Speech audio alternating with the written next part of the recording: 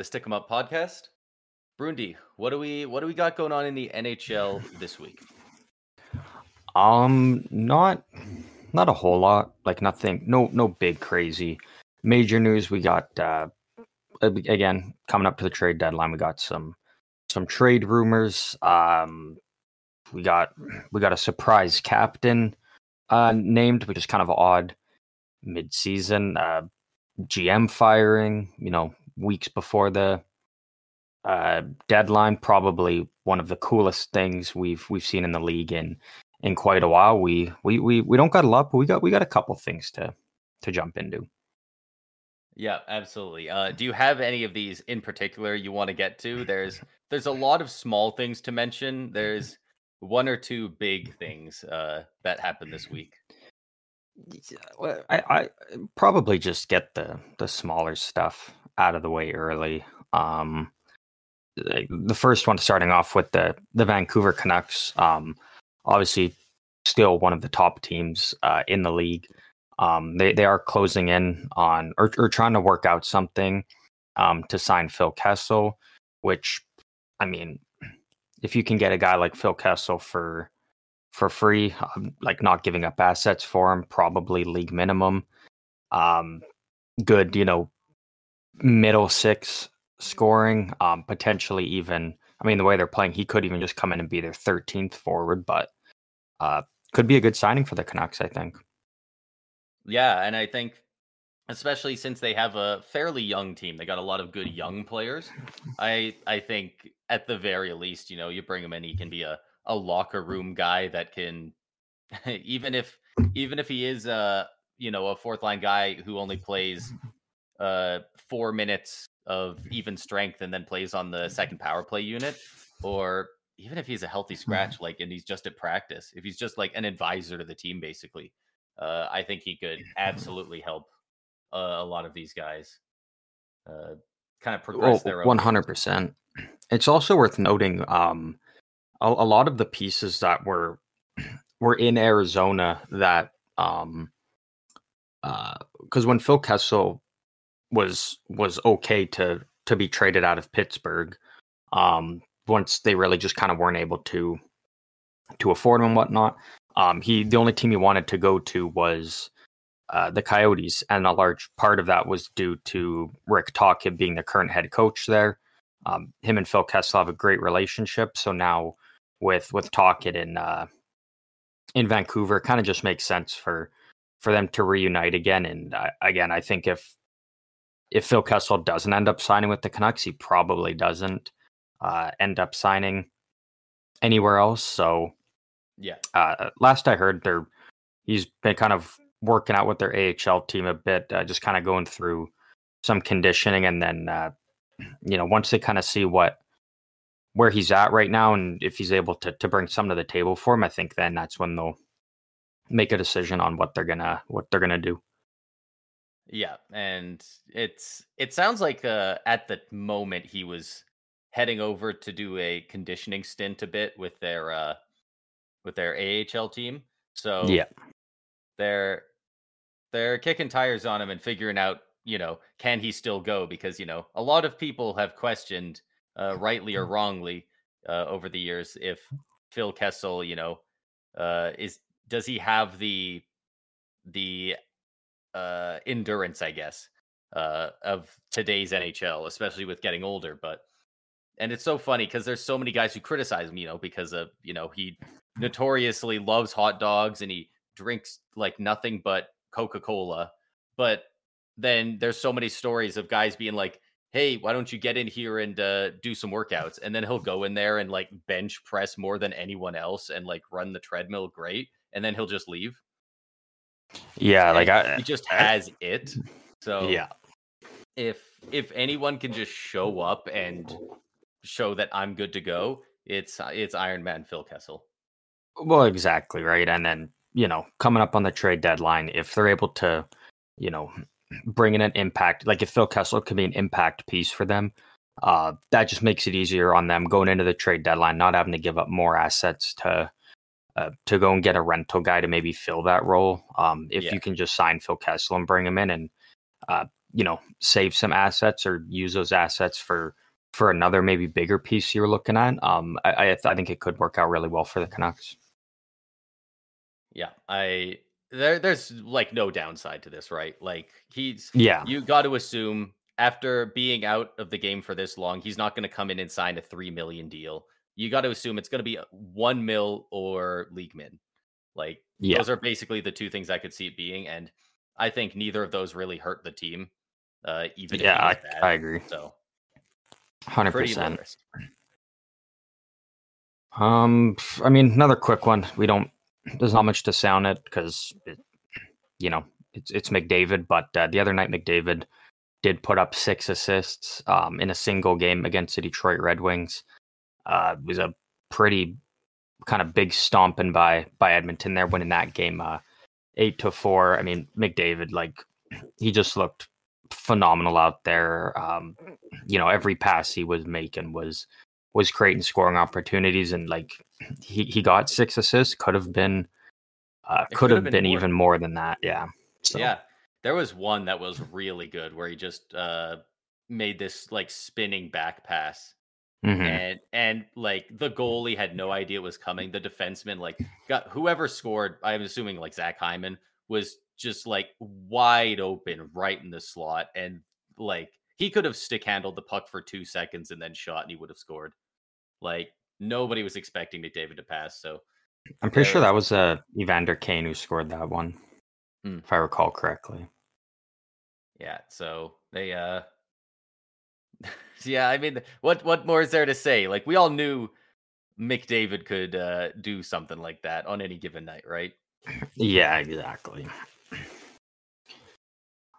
Which one? What do you want to jump into next here? Um, let's move over to the Columbus Blue Jackets, who fired their general manager Jarmo Kekalainen uh, a couple days ago. He, what do you have to think about this? Um, it's a very weird one, just because it's you know right before the trade deadline, and I Yeah, know that their president, I believe their president is uh Davidson now, and I know he's going to just step in as kind of the interim GM, I think, for the rest of the season. Um, but again, it's very odd to, uh, you know, you don't you see a general manager get fired very often right before coming up to the trade deadline. I think the biggest thing was that this was kind of a make or break year for Kekalainen. Like, if Columbus is right there in the playoff hunt, in a playoff spot, I think he keeps his job. I mean, he did everything he could last offseason to improve the team and try and get them back into the playoffs. And I think they kind of saw, like, the owners and whatnot realized that the team's clearly not going in the right direction. So it was yeah, time to move on from them. But again, like, they've been out of it since November. Like, they've been awful all season long. So yeah. It's it's not a just surprise all of interesting a that sudden in the new year that they're yeah. at the bottom of the league. So it's just kind of interesting that now is the time they decide to to do it. And so, it's going to be Especially, interesting to see what they do at the deadline now, for yeah. what direction they're planning on going in.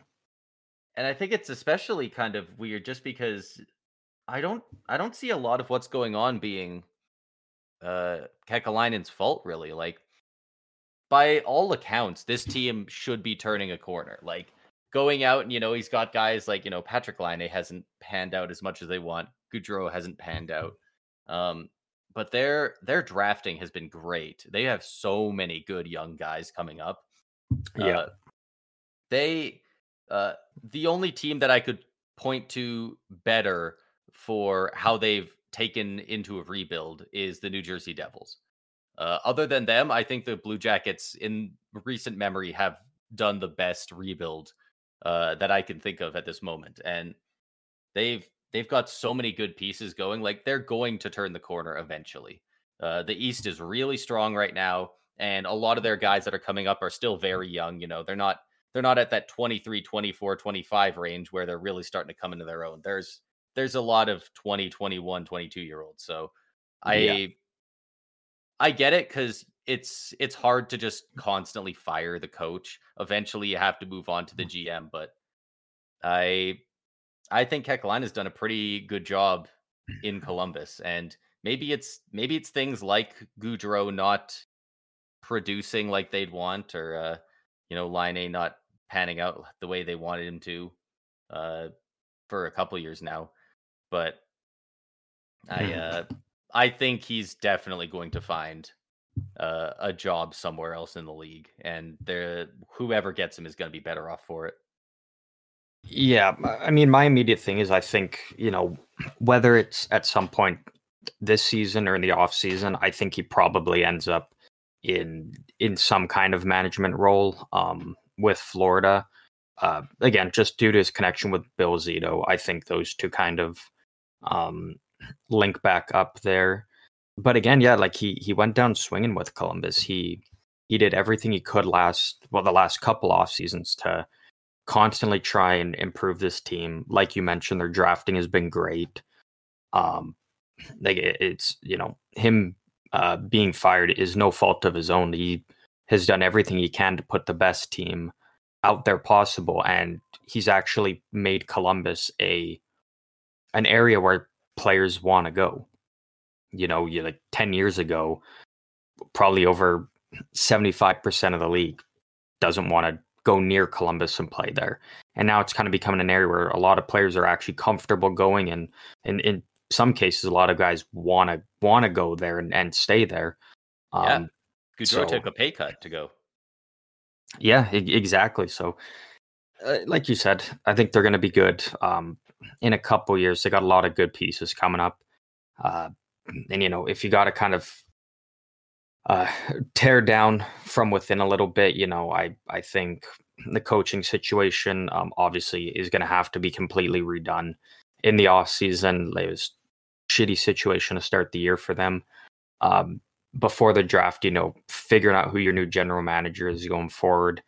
Um, if you're already at the point where you're at now, where it's the season's lost, I think maybe you know, with the trade deadline coming up, you maybe move on from your captain and Boone Jenner and try and get the most value back for him while you can. And and they don't need to rebuild, but I think a little retool and a little personnel changes is what they need to. Yeah, they just kind of need to regroup on the rebuild because the rebuild is definitely still going through. They've got so many young guys, but just moving out a Yeah, couple of the older guys that are on some expiring deals, try and move out some of the bad contracts. They don't have many, but some of yeah, them are tough. Um, Severson, I believe, he might have 8 years left, 7 or 8. So yeah. Well, yeah, because he just signed that new new deal with them when he got traded there. I don't even think Severson's a problem for him. I think he's come in and done almost exactly what's been expected of him. yeah, Even Provorov is coming in and looked just fine. It's really just when you're looking at your top guys. I'm not going to include you know Patrick Laine for obvious reasons. Just a lot of things going on with him, but like Merz Lincoln's has had a really rough year. Goudreau, I mean, just can't seem to get it going. Um, and then really from there on out, it's a lot of young guys like Fantilli, Marchenko, uh, Chinikov, Cole Sillinger, Ken Johnson. Like yeah. it's just a lot of young guys that are still finding their way in the league. So with those guys, it's you just got to give them time to get It's comfortable. crazy how many I've started paying attention. Like I didn't used to pay attention to the upcoming drafts, but I believe it was either I think it was the 2020 draft where Lafreniere went first overall, where I really started to pay attention to that one and all the subsequent ones. And every single freaking time there's a guy that I'm like, that guy looks really good. He's not like gonna go first, but he looks like he's gonna be really good. Every one of these dudes gets picked up by Columbus. Like I think Kent Johnson is gonna be a guy vying for the Art Ross someday.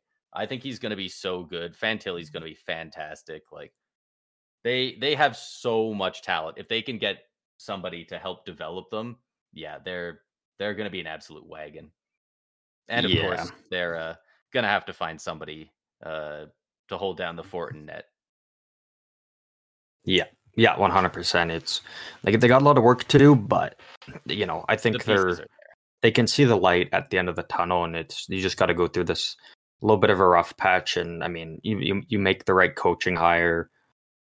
You get a key signing in free agency like that, and obviously the goaltending, Lincoln's isn't going to be their guy next year. So if they can figure that out, there's no reason why Columbus can't contend next year. For a lot, like all those young guys mentioned, if they all even take a step forward or two, they'll be just fine. Yeah.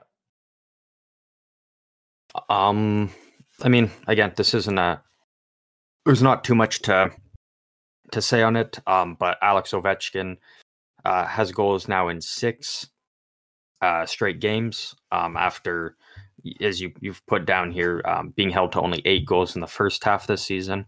So I mean, Ovechkin's really kind of starting to get it going again, which is huge for Washington fighting for a playoff spot.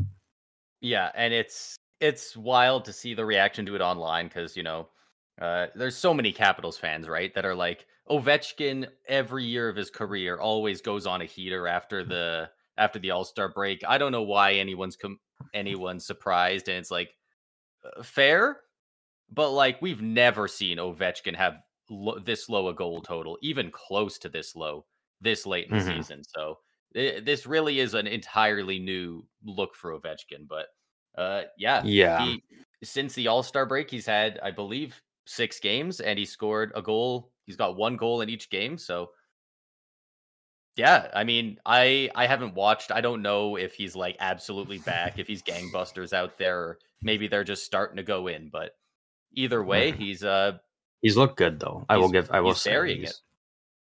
Yeah. At the end of the day, a goal in 6 games straight, that doesn't happen by accident, and certainly not for somebody like Ovechkin. Yeah. So that actually, might be exactly what they need. With the topic of Ovechkin, I got a stat pulled up here. Right. So this is most goals by individual players since the beginning of the 2016-2017 season. I have the top 5. I'm going to see if you can guess who these top 5 goal scorers are since the start of that season. I would also like to do it where I have to say what order they're in, because I think I can get that. Yeah, you got to say what position they're in. Yeah. All right. So from 16-17? Yeah. Oh, yeah. As of this morning. So it feels like it should be a free space to say Ovechkin, because I mean Ovechkin, but Matthews has won a couple Rockets and he's got a lot more goals this year. Ovechkin hasn't really had any injuries though, and Matthews has missed some time. He's stayed relatively healthy, Ovechkin. Yeah. I'm still gonna say Ovechkin first, but I think it's close. So 2 things.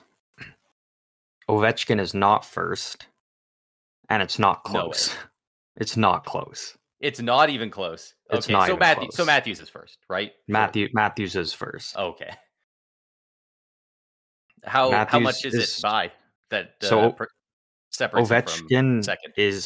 Ovechkin's in second with 311, which pretty good. Matthews is first with 344. Okay. So he's got 33 more than Ovi there. Geez, how many more does he have this season than him? Probably like 25, something like that. This season, what did we say Ovi's at now? Ovechkin's at 14. Matthews is at 45. 45? Dude, we've got like 20-some games left. I'm pretty sure Matthews I did the math on earlier. Pace for 70. I think he's on pace for 72 at the moment of recording. I did the math earlier today. Yeah. And that's wild, man. And like, if he strings together a few games where he gets lucky and pots another hat trick, dude, he could hit 75. Like, yeah, he very easily could. And then numbers 3 to 5 are all really close in there Okay. with Ovechkin. Like these guys are probably going to be jumping over each Yeah. other throughout I'm the gonna rest of the I'm season. gonna assume third is Pasternak. It is He's either not. Draisaitl then. It is Draisaitl. He's Okay. tied with Ovechkin at 311. Wow, he's tied with Ovi. Okay. Is Pasternak fourth then? Pasternak is fourth with Okay. 309. It's only 2 behind. Okay. And then And number then 5, I mean, is it somebody that you'd expect, or oh yeah, oh yeah, I mean, is it yeah, just McDavid? yeah. It's McDavid with Yeah, 300 yeah. with 308, so 1 behind Pasternak. So really, Wow, it's McDavid's 2 to only 5 one is all. behind Pasternak. Yeah, like they're all right in there with each other. And then Matthews is just, and this is also, um, 16, 17 that season. That was Matthews' first year That was in his the rookie league. So season. like Yeah. he's just in a class of his own when it comes to scoring goals. It kind of looks like, which like, and we've mentioned it in great detail before, just how impressive he is. And I still honestly, I really do think by the time his career is done, like, barring any unforeseen, injuries or something that you can never predict or anything, he could very well end up being the all-time leader in goals. Like it's not out Yeah. of the question at all. Absolutely. I think he has the best part of Ovechkin's game and like the best part of Stamkos' game put together. Like Yeah. like he's got the shot, but he knows how to maneuver through guys, and he can, like, he's always open. Dude knows how to find open ice, like second to none. Yeah. And the He, talent around him, like he's been very yeah, fortunate, like to play with guys like, for basically his whole career, guys like Tavares, Nylander, Marner, like yeah, he's got good pieces around him, which I mean, obviously that does play a huge role um, in his goal scoring success. If he was on a different team with, without those high end superstar players, I don't even know where he would be at in terms of goals. He'd still probably have quite a few, but definitely not 344 so far. yeah. I definitely think he'd have less. I venture to say he'd probably still be in first on this list. I think I think he's that good, and I think he he's might just probably like fifth. if he's on I a would say. lesser team, I think he might just be like, all right, guess I have to pick up the slack for where we're not scoring elsewhere, and And that could very well be the case, yeah. it's always hard to tell. But with that, what do we want Um, to? Which one do we want to jump into next? did we talk about Markstrom's news here last week? No, No, this was looks like I no, put it that here. that came out over the weekend. Yeah, so this is just kind of reported around. I don't know if it's been confirmed at this point. But Jacob Markstrom allegedly waived his no move clause to go to the Devils before the deal, for whatever reason, fell through. Yeah, So it sounds like there was something serious enough in there to go forward and ask him, will you waive this? And he said yes. So you got to wonder what was going on there. Was Holtz still a part of a deal like this, or was it a guy like one of their really young defensemen, Simon Nemec? So that it was as I close wonder if to it's a, still going to a happen. done deal as it possibly could without it actually going through. Um, from what I know, which isn't much, but it sounds like Nemec wasn't part of it at all. Okay, makes Especially for a sense. guy like Markstrom, like Nemec wouldn't. Like, if again, it would, like we've mentioned before, it would have to be like a Markstrom Nemec and a and a Tanev, Tanev, or yeah, like maybe even plus. my So guess is probably it was. And again, um it can't be New Jersey's first round pick this year, right, because technically that there's still the conditions with San Jose. So it would be a 2025 first, and I'm assuming Holtz was probably he kind of seems like the odd part man of out that. there. Yeah. But again, like we can only speculate. All we kind of know is that it was as close to a done deal as it possibly could without it actually being a confirmed deal.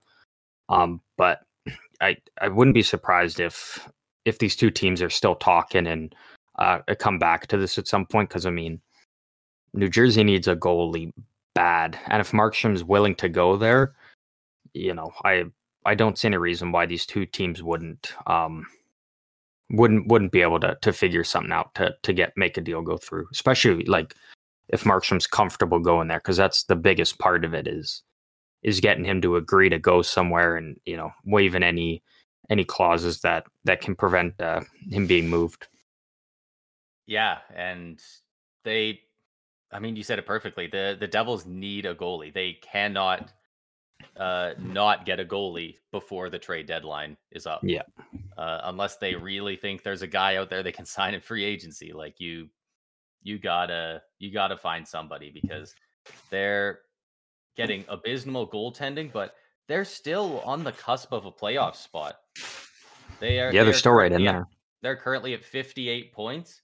Wild cards 1 and 2 in the East are 64 and 60 points. They're only one win behind Detroit right now. So, and that's with Jack Hughes missing and Nico Hischier, both having some extended time out due to injuries. Yeah, so it's definitely possible that they get in the playoffs, and if they do, I think they still got to push for it, even though the regular season hasn't gone their way.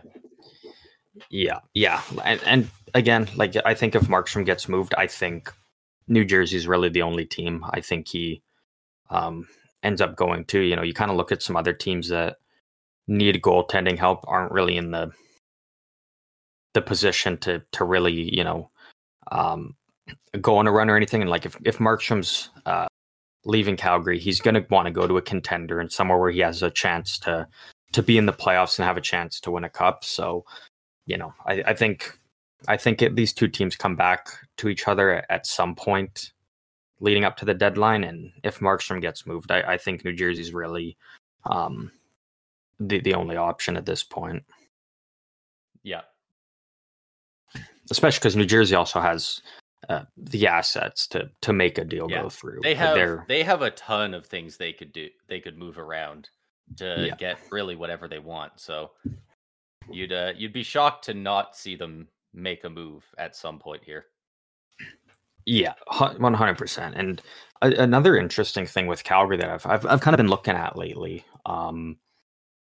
is, I mean, Noah Hannafin is still, no one really knows. Like, it's not like they're actively shopping him, but it doesn't sound like they're talking on a contract. But like there's not a whole lot of places that Noah Hannafin is a good fit. Yeah. Like I'm assuming if a team trades for him, they would want to, sign him to an extension right away and lock him in. But when you look at all the teams that, are true cup contenders that could really be going all in, like not many of them really need a top 4 left shot defenseman.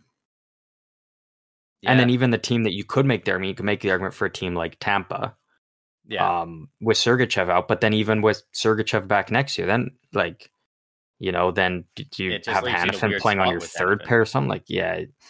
So and that it's a tough spot hate, for Calgary. But I just don't. Once Sergachev's back and he's off LTIR, I don't think we'd have the money to keep him. Is the thing. That is also a big part. I don't hate the idea of running 3 defensive lines, because like that's what we did for our back-to-back cups. We had Hedman first line, McDonough second line, and Sergachev third line, and then we rolled all of them with like a good amount of ice time because they're all left defensemen, but. Yeah. It just wouldn't work for us. And yeah, he's kind of in this weird spot where he's not quite elite enough for a bunch of teams to be like, we need to go out and get this guy. He's going to be our meal ticket, but he's too good to be cheap. So yeah, he's in this bit of an awkward middle ground for sure. Yeah. And there's no, like, there's no rumors around him whatsoever. on where he could end up going. A team that I think I wouldn't be surprised if they make a run at him would be the Arizona Coyotes, actually. I think the Coyotes are really starting to kind of, you know, they're starting to really find their identity there as a team. They're a lot better than years past, and I think, the idea of getting a guy like Noah Hanifin, if you can get him for the right price and then lock him in there as part of your core, and he fits kind of within the timeline of where they're at. I think he could be a great fit for that team, and a big part of uh, helping out that defensive end for them. Again, no rumors to it, but I think that's a team that could make sense. Yeah. Um, we got a few more things here. I think we'll get through one or two more, and then we'll talk about the Ridley Greig, yeah, that whole thing. Before we get to that, just go through some of these quickly. Earlier today, the Maple Leafs announced the sudden passing of Mark Giordano's father. Gio had just come back from a lower body injury, maybe 5 days before recording, something like that. And so now this has happened, and I don't think the team's announced anything. I don't think we know if he's going to miss time for this. I assume he'll miss a couple games. Take yeah, some time with you'd that. assume so. Um, there's really not much more to say on this. This isn't exactly hockey news, but just well Yeah, wishes to Mark and the rest of the Giordano family. yeah, yeah. Like you said, there's not a whole lot to really go off of with it. Just hope him and his family are doing well, and he can get back on the ice sooner rather than later for the Leafs. Yeah. We got a couple more. Uh, I guess that one wasn't really, but we got a couple injury things here. Um, Blake Wheeler looks like he's going to be out for the remainder of the season with a lower body injury. He went down the other day in a Rangers game, and oh man, especially since it was in the same arena, it looked eerily similar to the Sergachev injury. Just like awkwardly, foot got stuck, fell backwards onto his leg. It looked pretty nasty. He did get up with the help of some people. He tried to get up at first, and he leaned on his stick, and he fell back down, and you could hear it actively sucked the air out of the arena when they saw that. Um, Yeah, they had a couple trainers go out. They had some guys out there. They helped him off. It looks like he was getting onto a stretcher, like just down the tunnel. That they helped him out, but he did kind of jump on his one leg with some help off the ice. So he, yeah, it looked pretty tough, but he is one tough SOB. So I definitely imagine he'll be back with a vengeance. Unfortunately, looks like next year. yeah. I completely agree. It's a the Rangers have struggled with some injuries this season, and again, just a great depth player like Wheeler, and a guy who's huge in the locker room for them. Is something that's you can't really replace. What he brings on and off the ice, and he's, that might be the end of him with the Rangers. He's only on that 1 year deal, so I'm not sure what their plans will be with him moving forward now. Yeah, it's really tough, and Blake Wheeler is a tough guy. People were talking about this, how he like it's hard to tell how bad the injury is because he he kind of no sold it a little bit if it is that serious because the way he was able to get off on one foot. People were talking about how he'd played multiple weeks in the playoffs before with uh, bruised and broken ribs, and he had there's the one time he blocked a shot and it actually ruptured one of his testicles, and he played Yeah, out the rest of the period. Like, dude is an absolute warrior, and yeah. yeah, you hate to see injuries like that. Yeah. It's always tough seeing ones like that. Um, hopefully he's able to uh, come back, healthy, and maybe there's potential for him to stick with the Rangers and sign a new deal there, or He might just re-up and do the same contract basically that he signed this year, and he just one more year at whatever number, the 800K or yeah. whatever he's there for. And if it doesn't work out, the Rangers, there's going to be other teams that will 100% be looking Absolutely. for him in free agency. And then the other injury news coming out of Pittsburgh is Jake Gensel is out for 4 weeks ish with an upper body injury. That's worst case scenario for Pittsburgh right now. Yeah, he is. He's the guy that they're looking to potentially trade at the deadline. He's really the only guy they could if they decide to go that route. So it's really tough for them at this point. That might have driven his price down a lot, which is too bad because what everyone's talking about is that Jake Gensel will probably fetch a better price than Lindholm got, and Oh, easily. and the Flames got a lot for Lindholm, so that would have been huge for the Penguins. So hopefully that doesn't drive it down too much Well, and because even just he's a like, great player. I don't see the Penguins being a team that just, sell the farm now and give up on the season. Like, you can't do that when you've got guys like Crosby, Malkin, Letang. You went out and traded for Crosby's Erik probably going to put up Karlsson. 50 goals this year. Like, Yeah.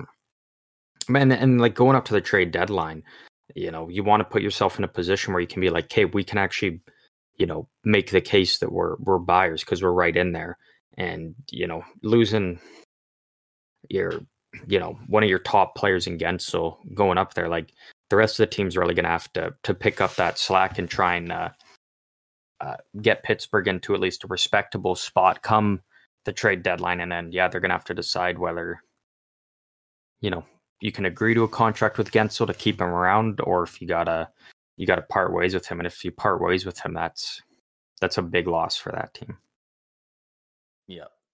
But yeah, like you mentioned, the trade package they'll get back will definitely be bigger than what Lindholm got for Calgary. Yeah. Connor Bedard returned, kind of almost a surprise return. He returned about a week early from injury. The other night in a game. Was it against Pittsburgh? Yeah. Yeah. He returned the other night in a game against Pittsburgh. He was wearing that signature bubble visor helmet that he wore during the World Juniors. Yeah. So Yeah, it was kind of cool to see. yeah, it's kind of sick, dude. If you can like make that your brand and just like, dude, he could just wear that. I think he can pull it off. Yeah, there's not many guys who can pull it off, but yeah, I think he's one of the few that can for sure. Yeah, I mean, what are you gonna make fun of him as he scores 3 points and sinks your team every night? So Yeah, exactly. Yeah, he looked good out there. He had a sweet assist on a goal by I believe Kevin Korchinski, I think. I don't even know half the players on Chicago anymore. I'm trying to think if that's the guy or if that might just be a reporter in the NHL. Like I've mentioned before, it's Bedard in the AHL squad. Yeah, over there in he Chicago, sauced it over to some dude who buried it, and it was a great pass. But yeah, with Bedard back, currently Chicago's on an 8-game losing streak. So yeah, they need to start winning. They might start winning now that Philip Kurashev was the goal scorer. Yeah. Crosby is also at 30 goals. He had 30 in that game. Yeah. That's what I was saying. Crosby's probably going to hit 50. Like, yeah, I'd be shocked if he doesn't. And with San Jose's win last night over the Flames, San Jose is 4 points above Chicago for last in the league. Yeah. I'm surprised it's not more, honestly. Like, I thought San Jose was really starting to pull away from them a bit. They're 5-3-2 in their last 10, and Chicago is 1-8-1. So the thing is, though, is being within 4 is I take that at the moment. You got to remember though that like San Jose started off the season losing 11 straight. Oh yeah, and Chicago racked up, I think, like, by the time San Jose got their first win, Chicago already had already threw together a couple of wins, and they kind of were able to create that separation. And And then obviously things changed when, Bedard got injured like that. Chicago really took a dip. And And now you're kind San of Jose's seeing the been on a bit of a opposite. heater. But Like now I think I you're took going to it see too. the opposite because now Yeah. Bedard's back for Chicago. Like this game last night, He's like gonna be you're fighting for the Calder yeah, because it's a and close race now. yeah, and with the Sharks last night, like you're not gonna get 5 goals from your fourth line again this season, which is what San Jose got last night. In Yeah. a terrific game, like that was a great game they played, from start to finish there. But now when you've got Logan Couture and Thomas Hurdle out for extended periods of time, like Yeah. that They're really hurts only the team. real elite guys that they have left Yeah. right now. Like they've got the guys with the talent to get there, but at the moment, those are the only two properly elite guys they've got in my eyes, and they're them both being out. Like it's 4 points. I got to imagine they drop below Chicago if Chicago can put together any sort of meaningful record for the rest of the One season. and even with guys like Hurdle and Couture out, the guys that are expected to kind of step in and fill those voids are guys who are going to be traded, over the next couple weeks and Yeah, at the deadline. So like the team's just going to keep getting worse. And Bedard's good enough that he can single handedly steal games for Chicago. So I think it's really going to be those two teams. I think you're going to see just flip flopping back and forth over each yeah. other as the season kind of winds down. I think, barring Anaheim purposely throwing games like they did last year, or Columbus just blowing everything up at the deadline, you probably don't see San Jose or Chicago leap up over either one of those two teams. I think those are kind of your two teams that are going to be fighting it out for bottom of the league come the end of the season. Yeah, and I think one thing that it's really going to come down to, besides Bedard, is goaltending. Uh, Yeah. Peter Mrazek on this abysmal Blackhawks team, he is sitting at a 909 save percentage. That is absurd Hmm. for how sub NHL that team is. That is a fantastic record. Like honestly, the Devils could go out and look to grab Peter Mrazek. Like he has been very good this year. And Well, no, because Mrazek signed an extension to stick with. oh, he did. He signed one to stick Yeah. around there, didn't he? Um, Yeah. but yeah, Mrazek's been great, and Mackenzie Blackwood has also had flashes of pure brilliance this year. And I think it might come Even down to who's Kakkonen yeah, has Kakkonen's been up there. Like I've got the has money puck done great. stats up, and he was once you sort by too many minimum games played, he doesn't show up because he plays less than Blackwood, but he's Yes, he been played very 25. respectable in the games he has played. So I think it'll basically come down to do any teams have fantastic collapses against them? Connor Bedard and goaltending. Yeah, yeah, that's exactly what it will end up coming down to. And with San Jose, I think they take a hit because obviously, barring a crazy change of heart there or anything, Kakkonen's probably getting moved at the deadline, unless he signs a deal beforehand. And so then, on the nights when Blackwood doesn't play, San Jose really doesn't have any other goalie uh, that can put up a Yeah. respectable game for them. So, Who is the backup goalie in Edmonton right now? Calvin Pickard. Oh, okay. So Pickard's not terrible. I was wondering if they might be able to use a backup goalie, considering Campbell's just. I haven't heard news on him in like a month. Like he's Yeah, just I haven't heard anything is of. he just he's just still toiling away in the AHL, I suppose, Yeah, and that's too bad. It was nice to at least get to see him, have his bit of fame there and get a good contract while he was around because he seems like a really good dude, but he was unusable. Edmonton was right to send him down, and it sucks, yeah, but that's how it is. Yeah, well, and the thing with goalies is like, there's, if a team's going out to trade for a goalie, they're it's going to be a team that's, uh, you know, in the playoff race. Like, you're not going to be a bottom of the barrel team and trading for a goalie, unless they know that they can trade for Kakinen and then he'll sign a deal to stick around there. But again, like there's just not many teams that are in there that need that goaltending help. Like, you can make the argument for Carolina still. New Jersey is obviously a clear one. Detroit, maybe. I don't know how confident they're going to be in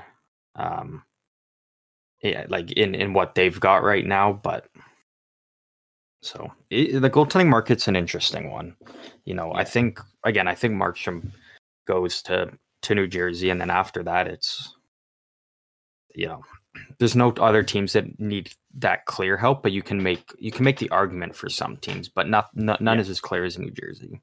yeah, absolutely. Before we get into the final one, just a quick one, and I'm reading this, and I'm just like, damn, it feels like this has already been a thing for a while, but it's not. But the Sure. Philadelphia Flyers mid-season, oddly enough, you know, in a playoff spot, doing great. They have named Sean Couturier as the next captain. He is the first captain of the team since Claude Giroux's departure. I think If this is anyone one where deserves the it's golf clap. yeah. I think this is one. If anything, it's he came back from those injuries. They weren't sure if he was going to be able to even play or how long he could. And now that they've kind of they've been able to see where he's at and what he can still bring to the table and the level he can play at, I think that's kind of why now they've made the decision to name him captain, knowing that he's healthy, he's good, and he can be a part of this team now, in the future moving forward.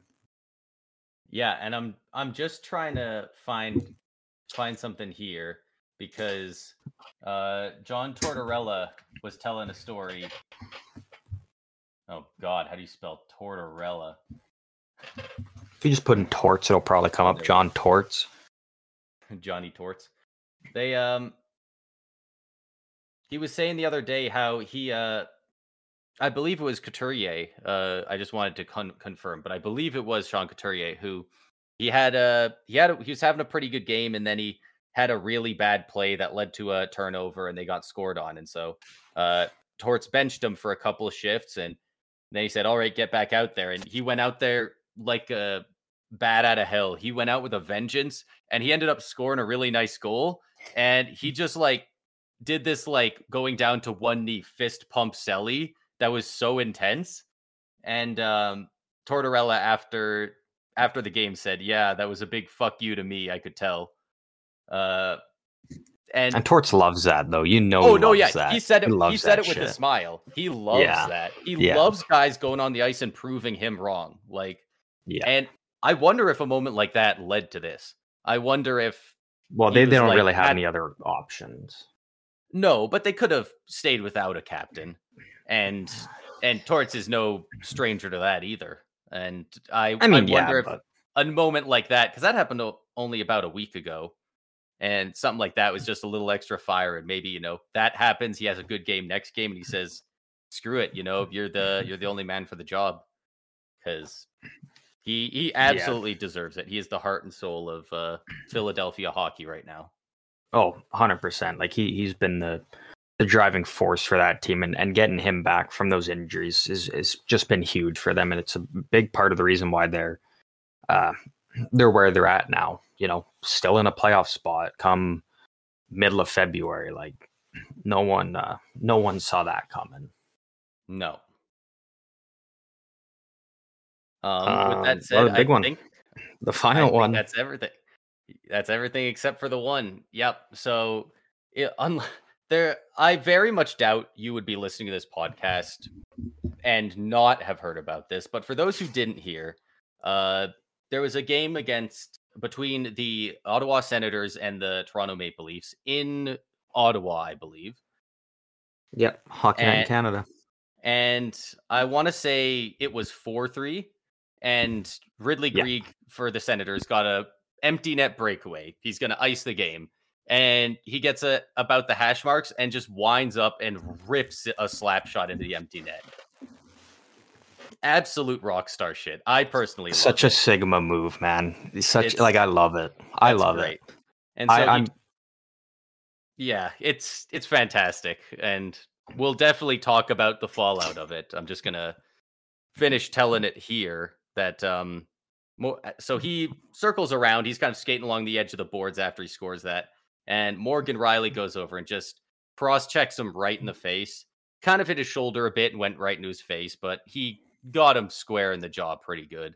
yeah. um that was almost a full week ago. That's got to be at least 5 days ago now. So since then, Morgan Rielly has had an in-person hearing that actually I think got moved to an online like video call hearing because I guess Yeah, they didn't because of want to travel. there was a massive snowstorm in New York that was Right. just terrible. So they switched it to Zoom, and it was the weirdest thing because it was like it happened on Saturday, and then it's like, okay, you know, the following day he's got an in-person hearing. It's scheduled on Tuesday, and then the news didn't come out, and like they do, like he ended up getting a 5-game suspension. But the news of the suspension didn't come out until half an hour before the Leafs game, which I think is just like absurd that it was they milked it for as long as they could, right till the last second. Yeah. Like the hearing was in the morning, it could have been, okay, it's done, boom, here's the suspension, but they dragged it out right until the very last second, which I thought was really weird. But yeah, I mean, 5-game suspension, I think is fair. I think it's a great call. It was not a hockey play. It was outside. The whistle had been blown for several seconds because obviously empty net goal. And man, there's one thing I do appreciate, and that is, despite them all being bad takes, the Maple Leafs, everyone in that organization, top to bottom, has Morgan Rielly's back. Yeah. Sheldon Keefe on multiple occasions. I don't even know where people are finding him in so many different places, but there's a million clips of him in different spots going, yeah, no, what he did, I support it. I love seeing him take the initiative. Ryan Reeves was, saying good on him and stuff like that. I think even Sheldon Marner and Keefe's a bit Matthews of were talking about it. Sheldon Keefe's a bit of a crybaby, though. Like, Oh, you don't have to tell me. The one thing he said was like, oh, he got a 5-game suspension because it's Toronto and people love to zone in on Toronto and make an example of him. And it's like, no, it's because it wasn't a hockey play. Yeah. And I think what he said isn't on it in this situation. I don't think it affects the suspension, but it is true. They get a lot more eyes. This would not have blown up as much as it did if it wasn't Toronto. Like, this was everywhere for hockey news for 3 days. It's all you could hear about. I was trying to find Lightning highlights the other day, and I couldn't because just everything about hockey was about this play. But it's turned Leafs fans into just huge crybabies online about it. The most common example I see is they complained that Brendan Gallagher got 5 games for his elbow. And they were like, oh, well, if Gallagher got 5 for that, how can you give Rielly 5 for this? No, the issue was Brendan Gallagher didn't get enough. Because Morgan Rielly got 5, David Perron got 6 for what he did. So you can make the argument that Morgan Rielly is actually lucky he didn't get 6, because I put what he did on par with Perron. Yeah. And the Brendan Gallagher one is completely different because Gallagher's the one who didn't get enough games. It's not Morgan Rielly got too much. It's Gallagher got off the hook a little bit easier. Yeah. Absolutely. And I don't blame Morgan Rielly. Like, I think it's fine for him to go in there, and you know what?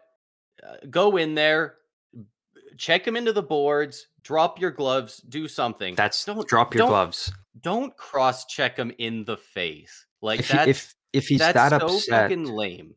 If he's that upset that Ridley Greig broke the code, Apparently, the it's a unwritten sacred rule. rule. I had not heard of it, but man, Yeah. there is a lot of old-time hockey guys coming out saying, "You don't do that. If there's one thing you don't do, you slap shot on an empty net." Hey, We've Henrik all Lundqvist loves it. He thought it was we've all awesome. yeah, we've all heard about the, you don't step on the logo in the locker room.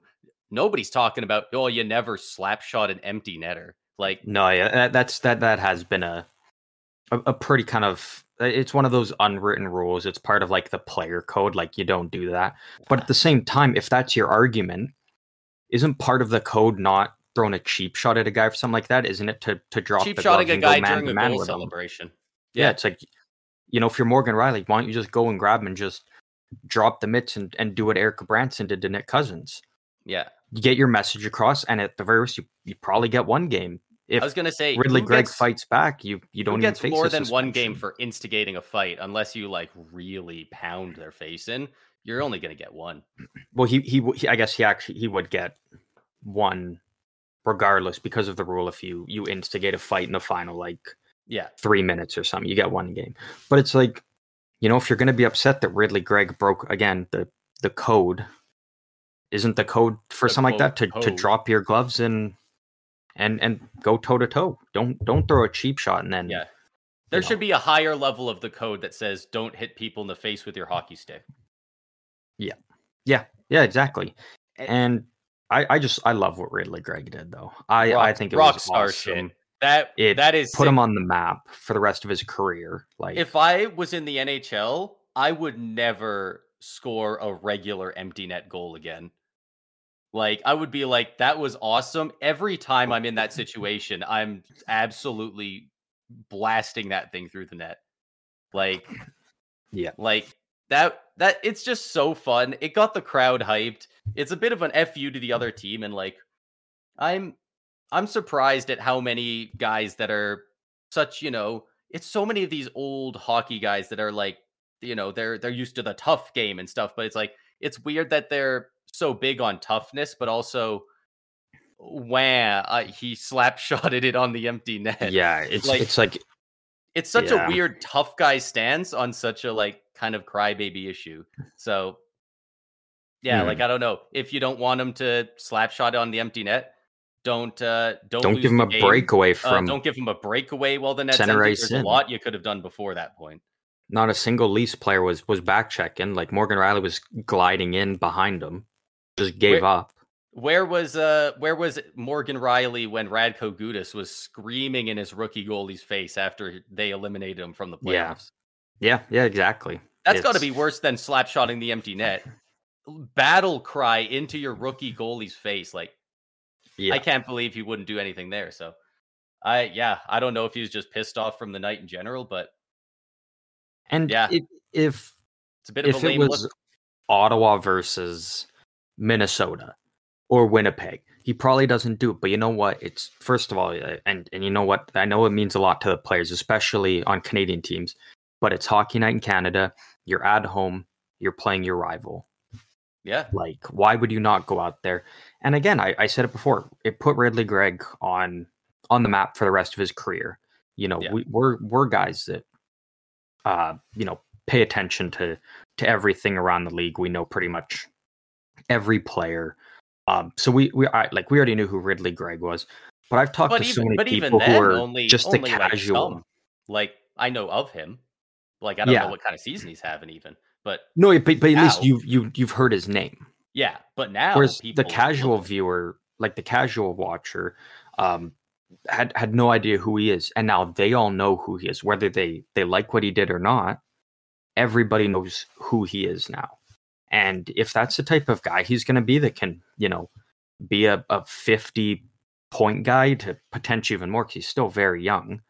If he can go on to kind of be that, I don't really want to say Brad Marchand type of guy, but also kind of like, if you can kind of be that guy that can contribute offensively, but get under the other team's skin and Maybe a bit rattle them more a of bit, a like, Yanni Gord type, like yeah, a good middle six shit disturber. Like that is great for any team, especially a team looking to get into the playoffs.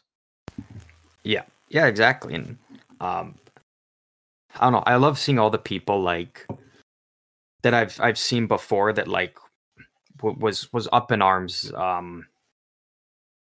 uh, over like Shane Pinto situation. They're like, oh, that's not fair to Pinto, this and this. But then they're like, oh, they can't believe they would shaft Morgan Rielly like that. It's like it's so weird to see the different ways people go back and forth. When it's even we talked about it with Jennifer Botterill, how she went off on Jamal Myers on the panel the one night because of the Ryan Hartman Cole Perfetti thing, but then she seemed kind of okay with this of making a statement and sending a message. And again, so it's like That I whole big part of it panel is really that whole panel who you talking about it was a support. mess. Yeah, There was the one guy there out of the four of them. I don't know their names. There was one guy that was very like I can't. He was looking around the room like, oh, I'm surrounded by three people who like this play, and he's sitting there like, you can't cross check somebody in the face.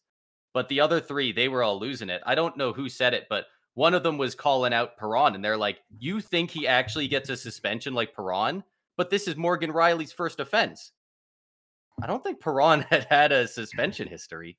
yeah, no, he Like that didn't. doesn't change it. Like it just really sounded like they were yelling about stuff to yell. They were talking out their ass. They didn't sound that And informed, that's the thing. Like, which is weird for such a I hate the oh, history of, a guy's been suspended here and here, so he should get more. It should be like, no, sure, if they have prior offenses, okay. But to be like, well, Morgan Riley's never been suspended or anything. How can you that should never be give brought him up. It 5 should games? only be brought up if they have. You Yeah, shouldn't get a mulligan on some exactly. horrible assault after the whistle because it's never happened. You should be punished extra if you have done it before. And Exactly. I think a lot of people are starting to not look at it like that when that's what the intention is. Because Yeah. it's there for guys like Rafi Torres, where it's like, oh man, this guy's been suspended a lot of times. It's it's not there to Mhm. protect the first time offenders of it, you know. Exactly. If you did something bad enough to get it looked at for a suspension, there's a good chance you deserve the suspension. Yeah, not only that, an in-person hearing, like, Yeah, which doesn't happen very often. it's surprising how they've been pretty good with a lot of the suspensions this year. They've been handing Yeah. out some bigger game suspensions, and somehow Nick Cousins has avoided them all. Yeah. And dude, Yeah. I swear to God, if I see one more clip of him and he doesn't get a suspension this year, I'm gonna lose it. Yeah, that's really the only part of the player safety that I haven't been happy with is the fact Nick Cousins gets away with everything. Like the Brennan Gallagher one, Such a weird guy on a I weird think he team to get should away have. with. I think Gallagher should have gotten more, but the like 5, I'm still okay with just on the fact that Adam Pelech was okay. Like if it was like Pelech had another concussion, was out, long term, I would I don't know be how like, he you got to didn't. throw the book at Gallagher. That's great. That's so 5, lucky. like 5 is, I can live with, but yeah, like Nick Cousins, man, he gets away with it every time. It's crazy. I Yeah. don't know what dirt he's got on Peros, but he's got something on him. Yeah. Yeah. Yeah, it sure seems like it. Um yeah, I think that's pretty much all the main things we have, other than I'll go over the stats leaders and maybe the standings here in a bit. Um Yeah, I think that's all we got left here now. yeah, that was man, I love how many empty net goal clips I'm seeing now of like the past because like this whole slap shot into the empty net thing has got people being like, anyone remember this? And this video was abysmal. It was like 140p, like it was horrible quality, but it's some video of I believe the early 2000s, maybe the 90s Capitals, and one of them goes in to score the empty netter, and he stops. He stops in the crease and he holds it, and he looks up at the clock, and there's 10 seconds, and he just stands there with it. And the defenseman's like, fuck, and he skates in towards him. And of course, the second the guy hits the bottom of the circle, the guy backhands it into the net, right? But I'm like, Yeah. dude, could you imagine if he did that right in Morgan Riley's face, waited for him, and then put in? Oh my god. Like, dude, I want to see more of that stuff. That's how you get rivalries going. The next game versus Toronto and the Senators is going to be electric. Oh, it's gonna be a must watch game to see the whole fallout of it. Like, there's a couple historically rivalry teams, the Boston Montreals, the Toronto Bostons, the Battle of Alberta, but there's not a lot of great rivalries in the league right now, and I think a lot of that is the parity. The Yeah, Sharks and the Knights just started going, and then the Knights were on the up, and the Sharks just started to go down. It doesn't really work, but man, when you get some of those organic moments that just really bring it out, like, yeah.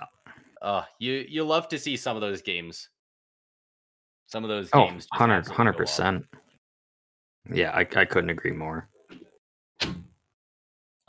But with that all said, I'll unless you have anything else, I will get into the leading scorers in the NHL.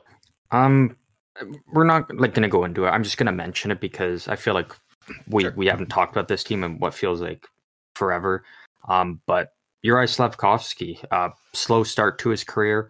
Um, he is on a 7 game point streak right now where he's put up 11 points.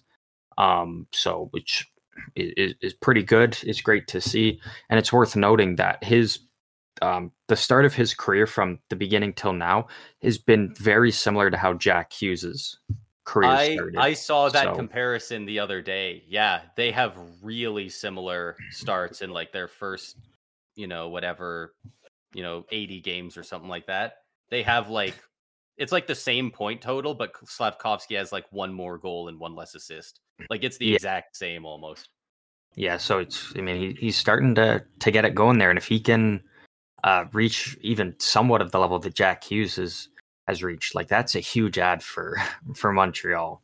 Yeah, dude's not even 20. Like Yeah, yeah, and he's a big body too. Like it's going he's to be built like well. 3 years before he finishes puberty. Like I think people underestimate how much more developing guys continue to do when they're 20, 21, 22 even. Like you just get bigger, better, smarter, like not to Well, mention the and amount of not only practice they that, put in. Like he came over from out east. Like he didn't grow up playing in North America, so that's a big adjustment. You know, to leave everything behind that you've had your entire life, and you come over to North America, and it's a lot different over here. The game, so and yeah. that's also a big part of making that adjustment for a guy like him. So I think the stars are finally just aligning on everything for him, and he's making the most of it right now.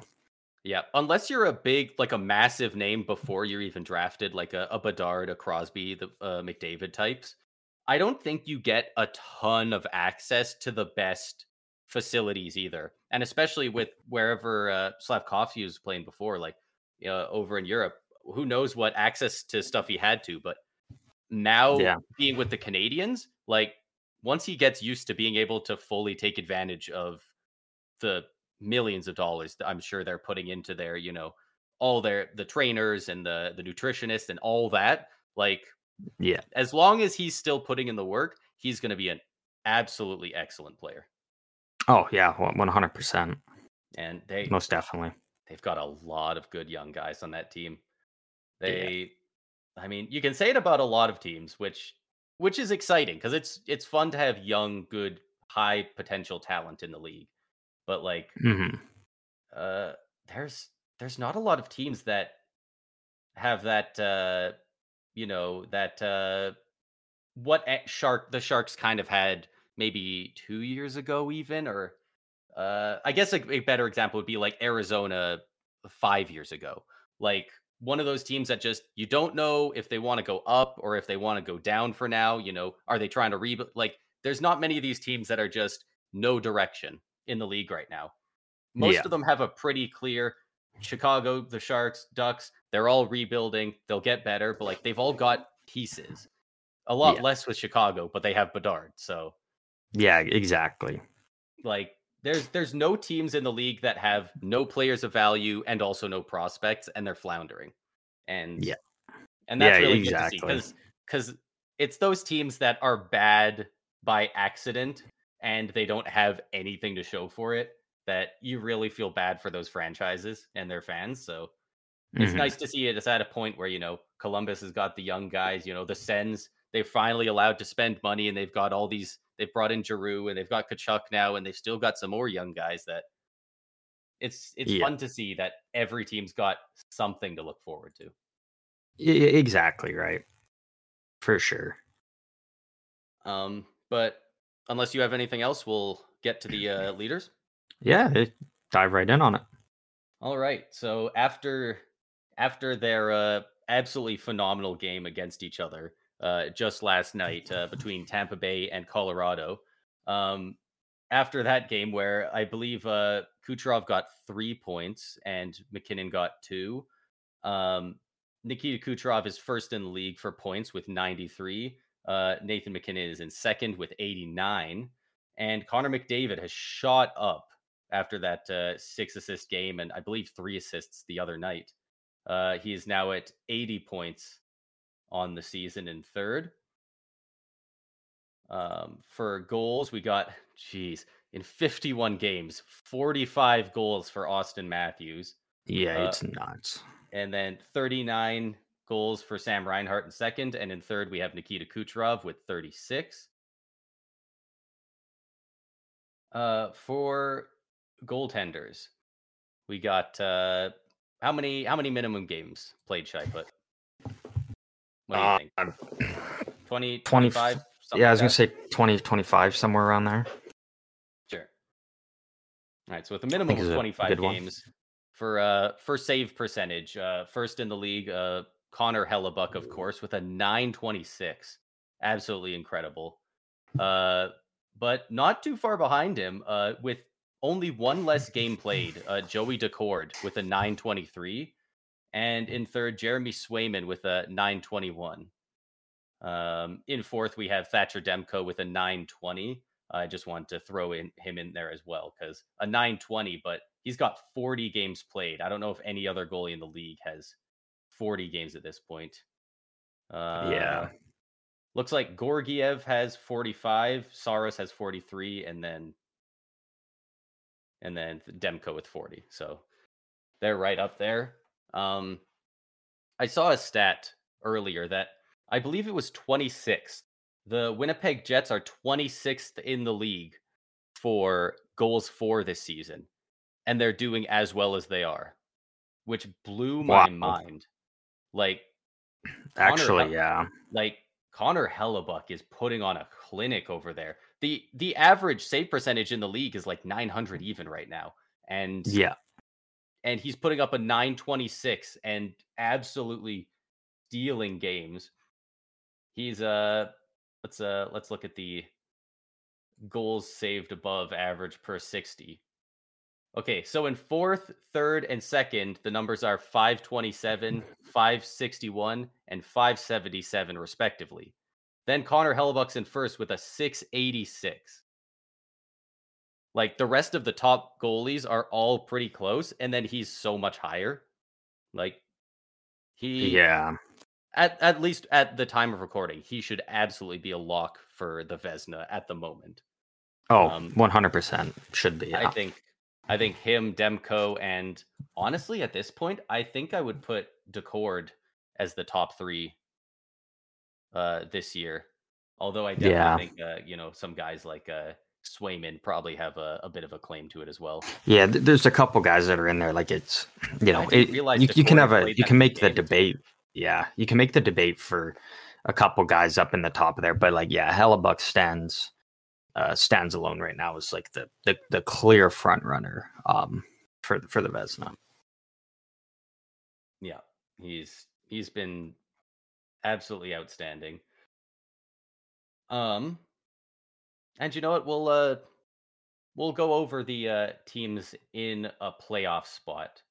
I think it's good to just go through. We'll go through just the teams that are in the playoffs, and if your team isn't, hopefully they're one of the teams that is about to jump into it because there's a lot of. This has been one of the most exciting playoff race years in recent memory for me. Like Yeah. usually, they love to say after American Thanksgiving, you know, you have like a 10% chance for one of these teams to squeeze into one of those spots. Like usually it's set by that point. Yeah. They've been changing constantly, at least in the East is where I've Yeah, been it's been all over the place. keeping track. But even in the West, you've got teams all over the place. So, um, but in the Atlantic Conference, the top three teams are the Panthers and the Bruins, both with 74 points, and the Tampa Bay Lightning with 65 points. In the Metro, the top three teams are the Rangers with 73, the Hurricanes with 65, and the Flyers also with 65. And then the two wild card teams with 64, the Toronto Maple Leafs, and with 60 points, the Detroit Red Wings. They've got almost every team in the East that's not that I didn't list on their tail, barring maybe three or four. Yeah. Yeah, it's a close race. Yeah, and there's like four teams that could sneak in there, and I don't think anyone would be too shocked. Yeah, no, definitely not. In the Western Conference, we got the Central Division. The top three there are the Dallas Stars with 74 points, the Colorado Avalanche with 70, and the Winnipeg Jets with 69. And in the Pacific, the front runners for the President's Trophy, the Vancouver Canucks with 80 points already. I believe this in second in the league is double checking. Yeah, a couple teams tied at 74. They're 6 points ahead of anyone else. Yeah, and no sign of slowing down. Nope. They're on a 3-game win streak, 7-1-2 in their last 10. And in second place in the Pacific, the Vegas Golden Knights with 68 points and the Edmonton Oilers in third with 63. And the two teams in the wild card in the West are the LA Kings with 60 and the St. Louis Blues also with 60 points. 8-2-0 in their last 10 for St. Louis. They've really shot up as of late. Yeah. Oh yeah. They've definitely been on a good run here. But yeah, like you said, it's not only like the wild card races, but even the teams battling it out for top of the division, top of the conference has been going back and forth. Like it's, Yeah. a lot's gonna change over the next 2 months or so leading up to the end of the regular season. So it's gonna be interesting to see what teams get on a hot streak at the right time, what teams maybe hit a cold streak at the wrong time and take themselves out of it. Yeah, like the Jets were for the longest time top of the Central, and all of a sudden, they're down in third, below Colorado and Dallas. Yeah. Like they were doing great, and they've fallen off. The Panthers, they're currently tied, but Florida has more wins, so they're listed as first over Boston now in the Atlantic, and even Toronto's gone down to they had a pretty comfortable lead over Tampa in the Eastern, but we've kind of brought it back. They've slipped a little bit, and now we're in that third Atlantic spot. Like there's been a lot of movement. Yeah, it makes it exciting coming down the stretch now. So we're gonna be keeping a close eye on it and seeing how that plays out. Yeah, it'll be really fun to watch teams play very genuinely meaningful hockey across the board in the early stages of April and the late stages of March.